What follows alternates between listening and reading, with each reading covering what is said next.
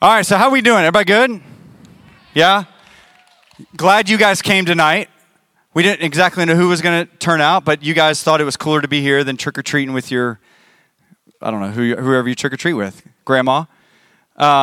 So some nice costumes in the audience, which is cool. We'll get to that here in just a minute. How many of you guys, I'm not going to ask about show of hands, but hopefully some of you guys this is your first time ever at Reckless. And now they're hugging. That's so sweet in front of everybody. So we're glad that you guys are in the room tonight. So in just a few minutes, we're going to go outside. We've got a Quiet Place movie that we'll watch. If you guys, any Braves fans in the audience? Why did I ask that? So we'll watch we'll have that on in the atrium in a little bit. Watch the Astros at least win Game 5. Is the hope. I've been praying all day for that because I don't know what it would be like to live in Atlanta as a Mets fan. So, I mean, there's all kinds of things of like having to uproot our family, move to a different city. Like, do you guys want that? No, come on. Sure. She said sure. Sure, yeah, get out. Go find another city. So maybe this is your first time at Reckless, and so I wanted to take just a minute or two just to kind of tell you about us a little bit and what we're doing tonight, and more than anything else, just kind of like a little bit of a bigger picture.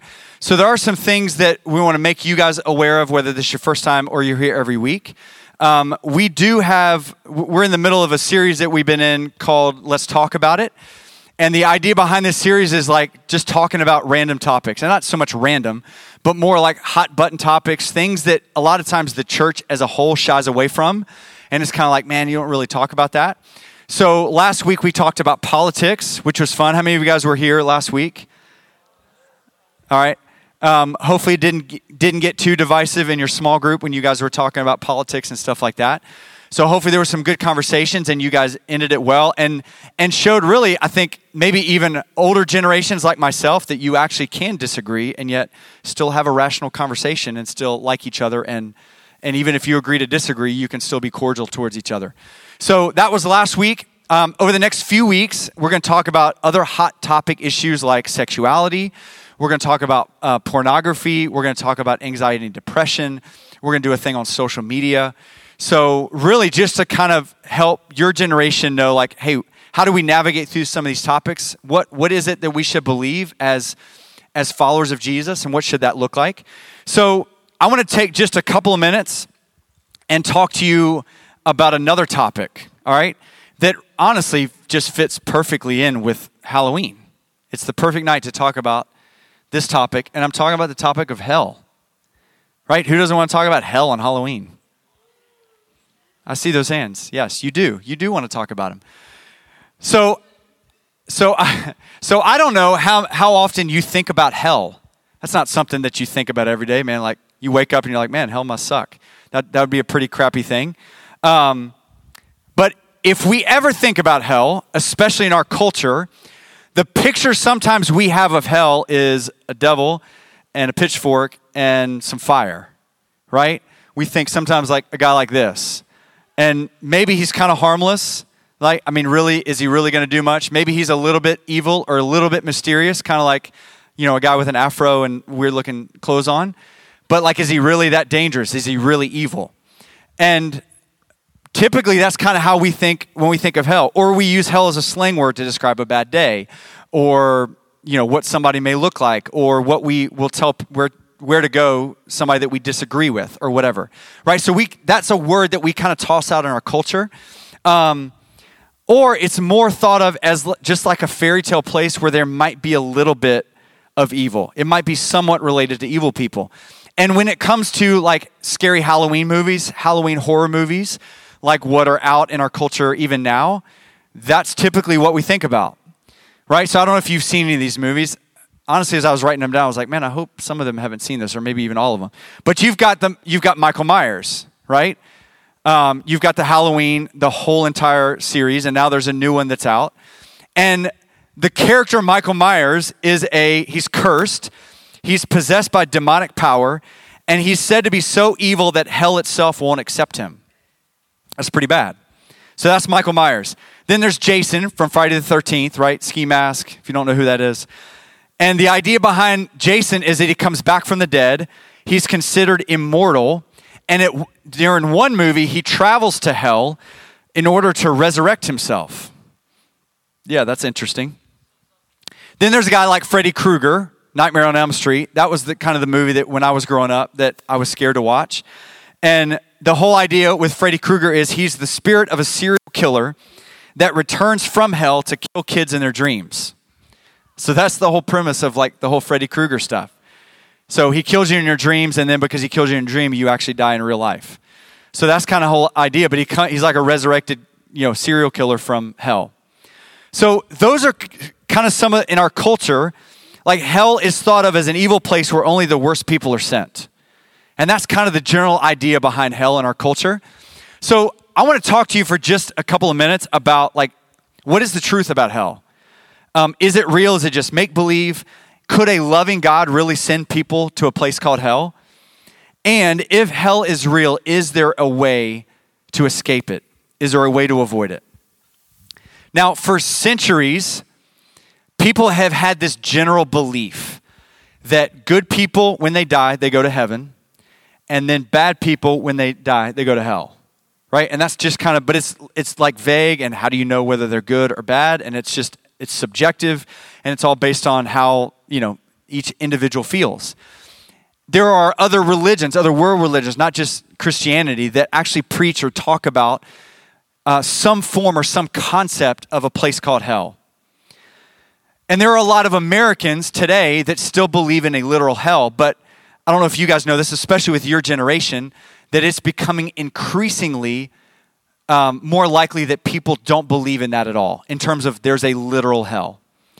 So and let's face it, like it's a whole lot easier not to believe in something like that than it is to believe it, right? It's a whole lot more convenient for any of us to say, I just don't believe that. I don't think that that's true or that's a real place. That's just a made up thing to scare people or whatever. And it's easier because if hell doesn't exist, then we don't have to worry about how we live. We don't have to worry about the danger of ever being sent there or experiencing that in our own life. Plus, I think all of us want to believe in a God, a loving God, that would never send somebody to hell forever. Like we all want to believe in a God who would forgive, who's quick to forgive, who's loving, and who would much rather forgive somebody than ever send them into a place, especially if it is like some of the things that we think about. And we think Jesus probably is a loving guy, so he probably didn't really even talk about hell all that much anyway, right? But the truth is, Jesus talked a lot about hell. He refers quite a bit to hell in some of his teaching. He talks about hell or the idea of hell more than anybody else in the Bible. And it's the words of Jesus that have helped us really understand a lot of the things that we know and believe about what hell is like. So here's just a few examples. In Luke 16, he shares a parable of the rich man and Lazarus and how the rich man is in torment in hell with no way to get out. He says in Matthew 10:28, he says, "Don't be afraid of those who want to kill your body. They cannot touch your soul. Fear only God, who can destroy both soul and body in hell." In Matthew 13, he says, "Just as the weeds are sorted out and burned in the fire, so it will be at the end of the world. The Son of Man will send his angels, and they will remove from his kingdom everything that causes sin and all who do evil. And the angels will throw them into the fiery furnace, where there will be weeping and gnashing of teeth. Then the righteous will shine like the sun in their Father's kingdom. Anyone with ears to hear should listen and understand." And then there's one other time in Matthew chapter 25 where Jesus is talking about people that do his will. And he says, anyone who doesn't do his will go away into eternal punishment, but the righteous will go into eternal life. So the reality is that Jesus he talks a lot about hell. And maybe in some ways it kind of lines up with what our cultural idea is about hell, but in some ways maybe it's a lot different. But it's interesting and weird that Jesus talks about hell much more vividly than he talks about heaven. And that's odd to me. Like, why is it that Jesus would choose to talk more about hell and more vividly than he would about heaven? And the reason is because that's the reason why he came. He came to prevent any of us from actually experiencing it for ourselves. Now, I want to stop right here and just say the goal of tonight is not some kind of bait and switch, okay? To get you into the room with the haunted woods and dress up, and then all of a sudden we're like, you're going to hell, all right? That's not the goal and the purpose tonight, all right? The idea is not to scare any of you guys or to get you in a place where you're like, I thought this was going to be a Halloween party, and now he's talking about hell. But we do want to take just a few minutes to share something with you. Maybe you've heard this before. Maybe you never have. And we never want to assume that any of you in the room have heard this before. And it's such great news for all of us that we don't want a night like this to go by without at least us taking a moment to be able to share that with you. So I just want to take a few minutes and share this with you and just speak some encouragement to you, and then we'll move on to the rest of the night and a lot of the fun. I want you to understand, first of all, that hell was not created by God as a place to send bad people. All right, hell actually, what the Bible talks about is that hell was created for Satan and his demons. It actually was a place that was created after Satan betrayed and rebelled against God as a place to send Satan and his demons that also betrayed God. So back before, if you're familiar, maybe you're not, with the beginning of the story, like before, like even at the very beginning of creation, it was good and God made everything. And yet Satan, who was a good angel and he lived and existed and was created by God to be good, and yet he rebelled against God. He wanted to replace God. He wanted to take the place of God on the throne and be ruler and reigner of all creation.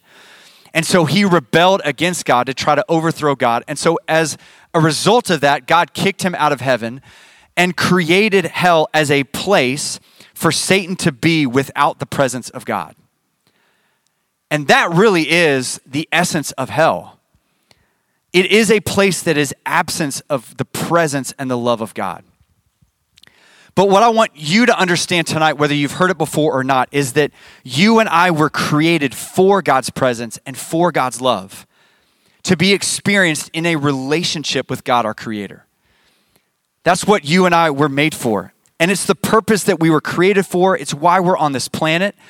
And yet, just like Satan, you and I rebelled against God. We do that every single day, where in some form or fashion, and we're really good at that, and we don't really have to try all that hard to say, you know what?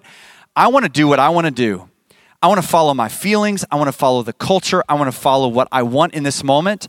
And I don't really care any kind of outward authority called God in my life. I don't care what he says. I don't care what he wants. I don't care what he thinks. I want to do what I want to do, and he can either accept it or not. But I'm going to do what I want. And we're really good at that. And it may be very adamant like that, and it may be a little bit more subtle, but we're all really good as human beings of rebelling against God and going our own way. And the result of that is sin. It is separation from God. And the result of that is that sin has created a divide between us and God and made that relationship with him impossible. And so even though we were created for a relationship with God, that sin has gotten in the way, that rebellion, and has made it impossible to experience the thing that you and I were made for. And so if there was nothing that was done, then you and I would be lost in our sin. We'd be lost forever unless someone or something was done to fix that. And so Jesus stepped in. And Jesus stepped into our mess, and he gave up his life for you and for me because of the sin that was in the way that kept that relationship from taking place. He gave up his life for us so that we could be forgiven, so that we could be made right with God, so that we could experience life and forgiveness and freedom with Jesus as our King. Here's what Romans 5 says. It says, when we were utterly helpless, Christ came at just the right time and died for sinners. But God showed his great love for us by sending Christ to die while we were still sinners. And since we have been made right in God's sight by the blood of Jesus, he will certainly save us from God's condemnation.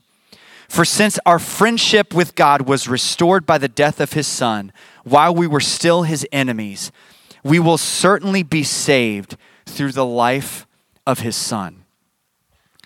So what those verses is saying is that we were sinners. We were separated from God. And yet God loved us enough that Jesus stepped in to pay the penalty for our sin so that we could be forgiven and made right with God, so that we could have life. And so Jesus did that. He gave up his life for us. And Jesus was so, when you come back to the whole idea of hell, Jesus was so intent on keeping us out of hell that he actually gave up his life for us, was crucified on the cross, and actually took the keys of sin and death and conquered those things when he rose from the dead, so that you and I could be forgiven, so that you and I didn't experience an eternity away from the God that we were created to know and love. Here's what Matthew chapter 7 talks about. And this is Jesus. One more thing that Jesus says. He kind of paints two paths. He says, you can enter God's kingdom only through the narrow gate. The highway to hell is broad, and its gate is wide for the many who choose that way. But the gateway to life is very narrow, and the road is difficult, and only a few ever find it. So Jesus says, look, there are two paths. There's what we call the narrow road and the narrow gate, and then there's the wide road and this wide path, this wide gate. And there's a lot of people on this wide road. In fact, hell is not just reserved for the really bad people. What Jesus is saying here is that that's all of our destination. That's by default, just by us being alive on this planet, we are automatically on that road that leads to destruction. And we don't even have to try all that hard. That's our default destination. And Jesus says there are many who are on that road. But here's the thing I want you to understand. We don't have to be. We don't have to stay on that road. Instead, we are given a choice to either accept Jesus and a relationship with him or to reject him. Jesus actually says that wide is the road for the many people who choose that. And it's interesting that Jesus uses that word choice, because I think what Jesus wants us to understand tonight is that nobody is sent to hell because God is mean or God is angry or God is a mean, unloving God. People choose hell. That's what Jesus is saying. That answers that question. Why would a loving God send people to hell? Because God doesn't send anyone to hell. Hell is a choice for all of us. Jesus loved all of us enough that he gave up his life for us and wants us to have that moment or that opportunity to be able to accept salvation and be forgiven. But if people are given an opportunity to be made right with God and experience purpose and worth in him, and instead choose to reject it, then in the end, they are given exactly what they want, an eternity without him. In fact, here's what C.S. Lewis, the popular Christian author, says, wrote Chronicles of Narnia and a ton of other books. He says, there are only two kinds of people: those who say, thy will be done, talking to God, or those to whom God in the end says, thy will be done. All that are in hell choose it. Without that self-choice, it wouldn't be hell. So for all of us, again, this is not some bait and switch. I'm not trying to scare you into anything, but really just to take a moment to say, you are loved by God.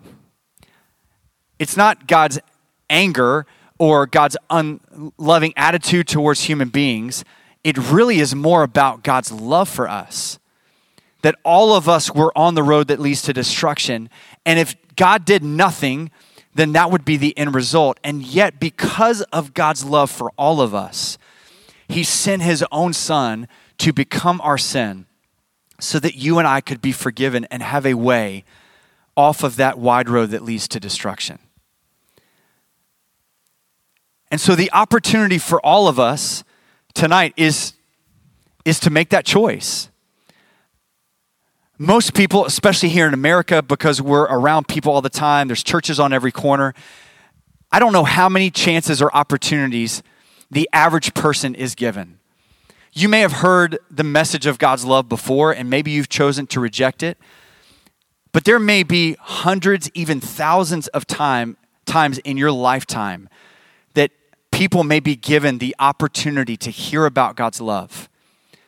in some parts of the world, they've never heard the gospel, they've never heard this message, and their chances or opportunities may be very few. But for you sitting here tonight, like this is one of those opportunities to be able to know that there is a God who loves you, who made a way for you to know him. That's your purpose and why you're on this planet. And he paid the price for that to take place with his own life. That's how much he loved you. And so if you've never come to a place in your life where you've put your faith and trust in Jesus as Savior, we'd love to give you that moment and opportunity tonight.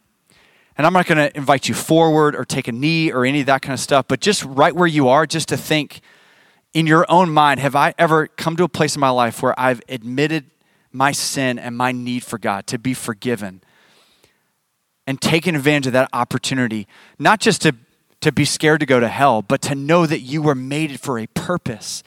You were created for love and for the presence of God in your life. And it is possible for you to know and to walk closely with the one who made you. And so if you've never taken that step tonight, we'd love to talk to you more about what that looks like. You can take that step right now where you stand or where you sit. At some point in the night, you can find me, another adult, another leader, maybe your friend who brought you, and just talk a little bit more about, hey, what would that look like? But I just want to pray over you guys tonight as we close out and just pray that you would understand that God loves you, that hell does not exist because there's an unloving God that loves to send people to hell, but rather Jesus gave up his life for you so that you could be forgiven and set free and be given a new life and a new path. So let me pray for us and then we'll keep going. God, thank you for your love for us tonight. I thank you, God, for the students who are here. God, I know this may in the span of kind of this whole service, especially for students who have never been in a place like Reckless before, that this feels weird and like, why are we talking about this tonight? Well, God, I pray in the midst of all the fun and all of the things that we're going to do over the course of the night, God, that they may just understand the truth of your love for them. God, why we exist as a church is to help people understand that you love them and you gave up your life for them and you've created them to know you and to walk closely with you. And so God, I pray if there are students in the room tonight who have never taken that step, put their faith and trust in you. God, that right where they sit, that they would admit their sin and their need for you, that they would ask you to forgive them of their sin and to come into their life and to make them a new creation and to put their life on the path that leads to life and leads to you. And God, I pray that you would allow us to come alongside students who may need to take that step and to learn a little bit more about who you are and your love for them. God, we thank you for who you are. In Jesus' name, amen.